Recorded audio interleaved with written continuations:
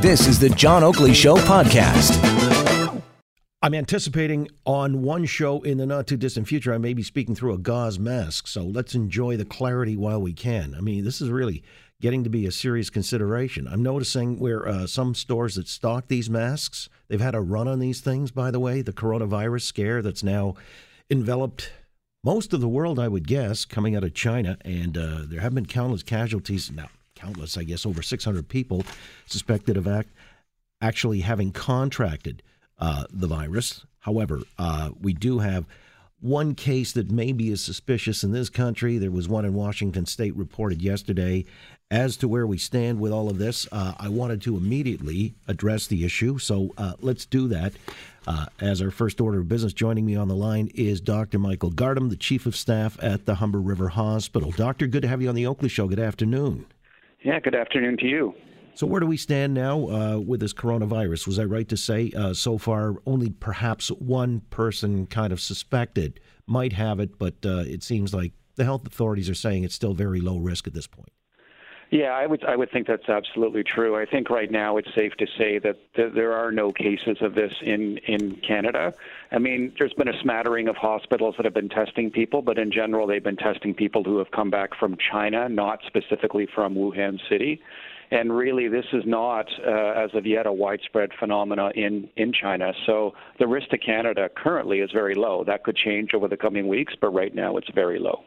All right. In China, though, my understanding is they've locked down 3 cities and canceled major events in the capital, Beijing, because, of course, it's the Lunar New Year and the holiday period draws a lot of visitors and such.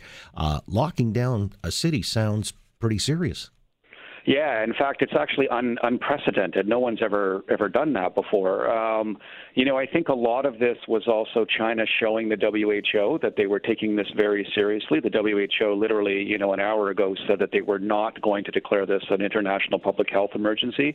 I think China behaving that way was one of the things that nudge the WHO to step away from declaring that. I mean, had WHO declared that, it would have had a very negative impact on the country, just like it did when they did that to Toronto back in 2003 with SARS.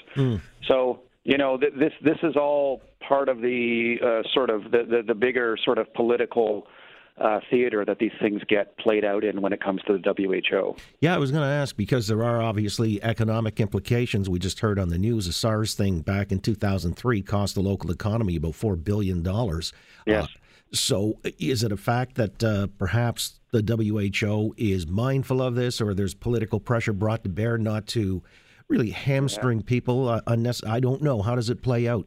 Yeah, no, the WHO is a very, very political organization. If you think of them, they're kind of like a ping pong ball on a very stormy ocean, and they get bopped around by different countries lobbying for different things. I mean, if you look back in Ebola, when there was a lot of concern about Ebola virus a few years ago, and there were a couple cases that were exported to Europe and also to the U.S., they also resisted declaring that a public health emergency because the impact that would have had on those countries.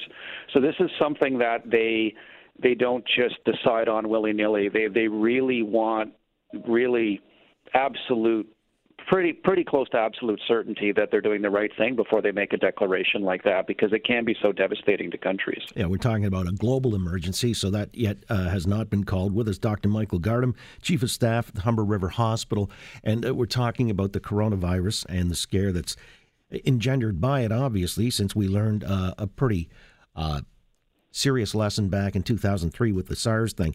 Is this in any way, shape, or form playing out as it did with the SARS epidemic that sort of got away from us initially? It's very different. I mean, I was in my role in infection control when SARS first hit, so I went through all of SARS at one of the downtown hospitals, and this is really playing out very differently. For one, SARS was a more dangerous virus. It had quite a higher mortality rate. For two, I mean, China hasn't been perfect with letting the world know what's going on, but they were far more secretive back in 2003. We didn't really know there was something going on in China until we already had cases that were, spreading here in Toronto. And we also didn't have a test for SARS until halfway through the SARS outbreak. At this point, we have a pretty good sense of what's going on. We're already screening at airports. Our hospitals have already been screening for people with fevers and cough for years. We've got stockpiles of equipment. We're in much, much better shape than we were with SARS. With SARS, we were literally making it up every day. Like, we really didn't have any planning for SARS. And now we've done a lot of planning. We've had a lot of experience with SARS and then H1N1, and I would say Canadian hospitals are actually in very good shape. Dr. Gardam, you said screening at airports. Now, my understanding was yesterday this was still left to self-reporting if you have symptoms or you feel not well. I mean, is that adequate? All of these measures are imperfect, right? So screening at the airports where it's self-reporting, the basic gist there is to get people to think about it. Obviously, if they have symptoms, you're looking for them to come forward. People, whenever these things happen, people argue we should be doing temperature screening at airports. Hong Kong tried that during SARS. All you need to do is take Tylenol, and you don't have a temperature. So that doesn't really work either. All of these things are not perfect. And so it's really the layering on of them, right? So you've got screening at the airports. We've got screening at our emergency departments. We've got stockpiles of equipment. You've got all these different layers, all of which potentially have holes in them. But as a combination, I feel quite confident that we're not going to get into the situation we had with SARS where we had, transmission and didn't know it, and it shut down our healthcare system here in the city. All right, but you wouldn't totally concede that there might be a tipping point where we would restrict travel? Yeah, we're going to see, right? I mean, we're in kind of the gray zone of this outbreak right now. We've got a good sense that the virus can clearly transmit person to person, but the next 1 to 2 weeks are going to be very telling, right? If we continue to hear, that next week they're now reporting 5,000 cases in China, that gives you a good sense that this thing is really starting to get on the move. And that's when you start, moving into Plan B, thinking about whether Health Canada would recommend that people don't necessarily travel to that country, et cetera. We're not there yet, but believe me, all the organizations that are involved in this have all of that in their back pocket. Right now, there isn't any need to do that, but it may come up if this thing continues to spread, that we're talking about that a week or two from now. I've heard that the virus is mutating. Is that a serious consideration? Right now the virus has been pretty stable. However, viruses do mutate. I mean, if you think about a person infected with a virus, they can have billions of copies of this virus, and each one is busy replicating. And once in a while, they make a mistake. And if the virus makes a mistake that makes it better at spreading, then that mutated virus is going to be the one that ends up sort of taking over the rest of the virus population. So that's always the concern with these things. We'll see. We talk about it all the time. I mean, whenever we have a viral outbreak, people always worry about mutation and it's going to spread more. That is by no means a guarantee. We'll have to see what happens. One thing I will say is that typically as viruses become more adapted to people, they tend to be less nasty.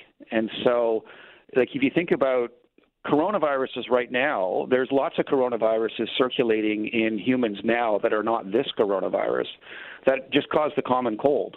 And presumably at one point when they jumped into humans millennia ago, that they were far more serious. So as these viruses get adapted to people, they tend not to harm them as much, but they also tend to be easier to spread. So we'll have to see what happens with this over the coming weeks. It's interesting if it's likened to the common cold, because we still don't have, say, the antidote to the common cold directly. Yeah. Is there anything on plan, an antiviral treatment for this coronavirus? Right now, there are some experimental treatments that have been discussed. Certain types of interferon have been discussed for coronaviruses for several years, but nothing that's sort of widespread, nothing like the antivirals we use for influenza, for example. So really the treatment for this is what we call supportive treatment, which is if people have difficulty breathing, we give them oxygen, that sort of thing. There is no specific antiviral drug that we can use to kill coronaviruses at this stage. All right, so the fall flu shot, ineffective against this particular strain. Give us a rundown very quickly of the symptoms, too, in case anybody suspects. I don't want to really feed, the hypochondriac mentality, but still, there might be some folks who are not necessarily having gone to China or whatever, but if it comes to a long-term thing where this still hasn't abated, what typical symptoms should people look out for, and who would be most susceptible? So that's the hard part with this, because the symptoms of this virus are identical to influenza. There's no way clinically that you'd be able to tell if you had one over the other. And the symptoms of influenza are identical to other viruses as well. So basically, there's a whole group of viruses, of which this coronavirus is one, that can cause flu-like symptoms, and in some people they can go on to get worse disease like pneumonia. So there's nothing that you can really differentiate it from other viruses, with the exception right now of travel. Now, if this becomes widespread, then the travel goes out the window too, and it's just basically you've got a viral infection, and then you come to the hospital and we test you to see which one it is. In terms of the people that are getting sick with it, like flu, it seems to be hitting people that are older who have a lot of pre-existing medical problems. So in that respect as well, it's behaving very, very similar to influenza. So really the only discriminating factor we have right now is, have you been to Wuhan City? That's the big discriminating factor. Which might explain why the Chinese government has locked this city down along with two others. Logistically, I'm not exactly sure how you would do that, but that's what they've done. What's interesting with this is that because this virus is not as easily transmitted as, let's say, influenza is. I mean, if this were an influenza virus, we'd already have it here in Toronto now. It spreads that quickly, and we saw that during H1N1 in 2009. Because this virus doesn't transmit nearly as well in humans, they may actually really achieve some real benefit by doing the lockdown that they're doing, even if it isn't perfect, because the transmission of the virus is by no means perfect in humans. So we'll have to see what happens with this. Yeah, the spread of a virus, perhaps not this one, as you say, but other strains, that's an ominous note, because we saw the flu pandemic, I guess, back in 1918, was it, I guess, in Spain? Yes. How many lives that, something to be mindful of. Finally, let me ask you, because some people are thinking as a prophylactic measure, they'd wear these gauze face masks. Those any good? There's not a lot of evidence to support people wearing those just wandering around the community. I mean, what I've been telling people is washing your hands. If you yourself are sick, wearing a face mask will likely prevent you from coughing stuff on other people, which is a good thing. But just generally wearing a face mask, I'm not sure you're going to get a lot of benefit out of that, to be honest. Well, Doctor, most informative. I really appreciate it. It's on top of everybody's mind, and so you've clarified a lot of points of interest. Thank you. Oh, you're very welcome. Bye-bye. You got it. Dr. Michael Gardam, Chief of Staff at the Humber River Hospital. As I was just musing aloud to the good doctor, that pandemic in 1918, I don't know how many tens of millions that cost in lives. I mean, this is one of those considerations. Sometimes we almost think that modern medicine's so infallible, whatever it is that we confront, we can somehow arrest it and get on with our merry way. But if there's a bug, a super bug that comes along, and we don't have the answer, we all may be vulnerable. Thanks for listening to the John Oakley Show podcast. Be sure to rate, review, and subscribe for free at Apple Podcasts, Google Podcasts, and anywhere else you get your on-demand audio.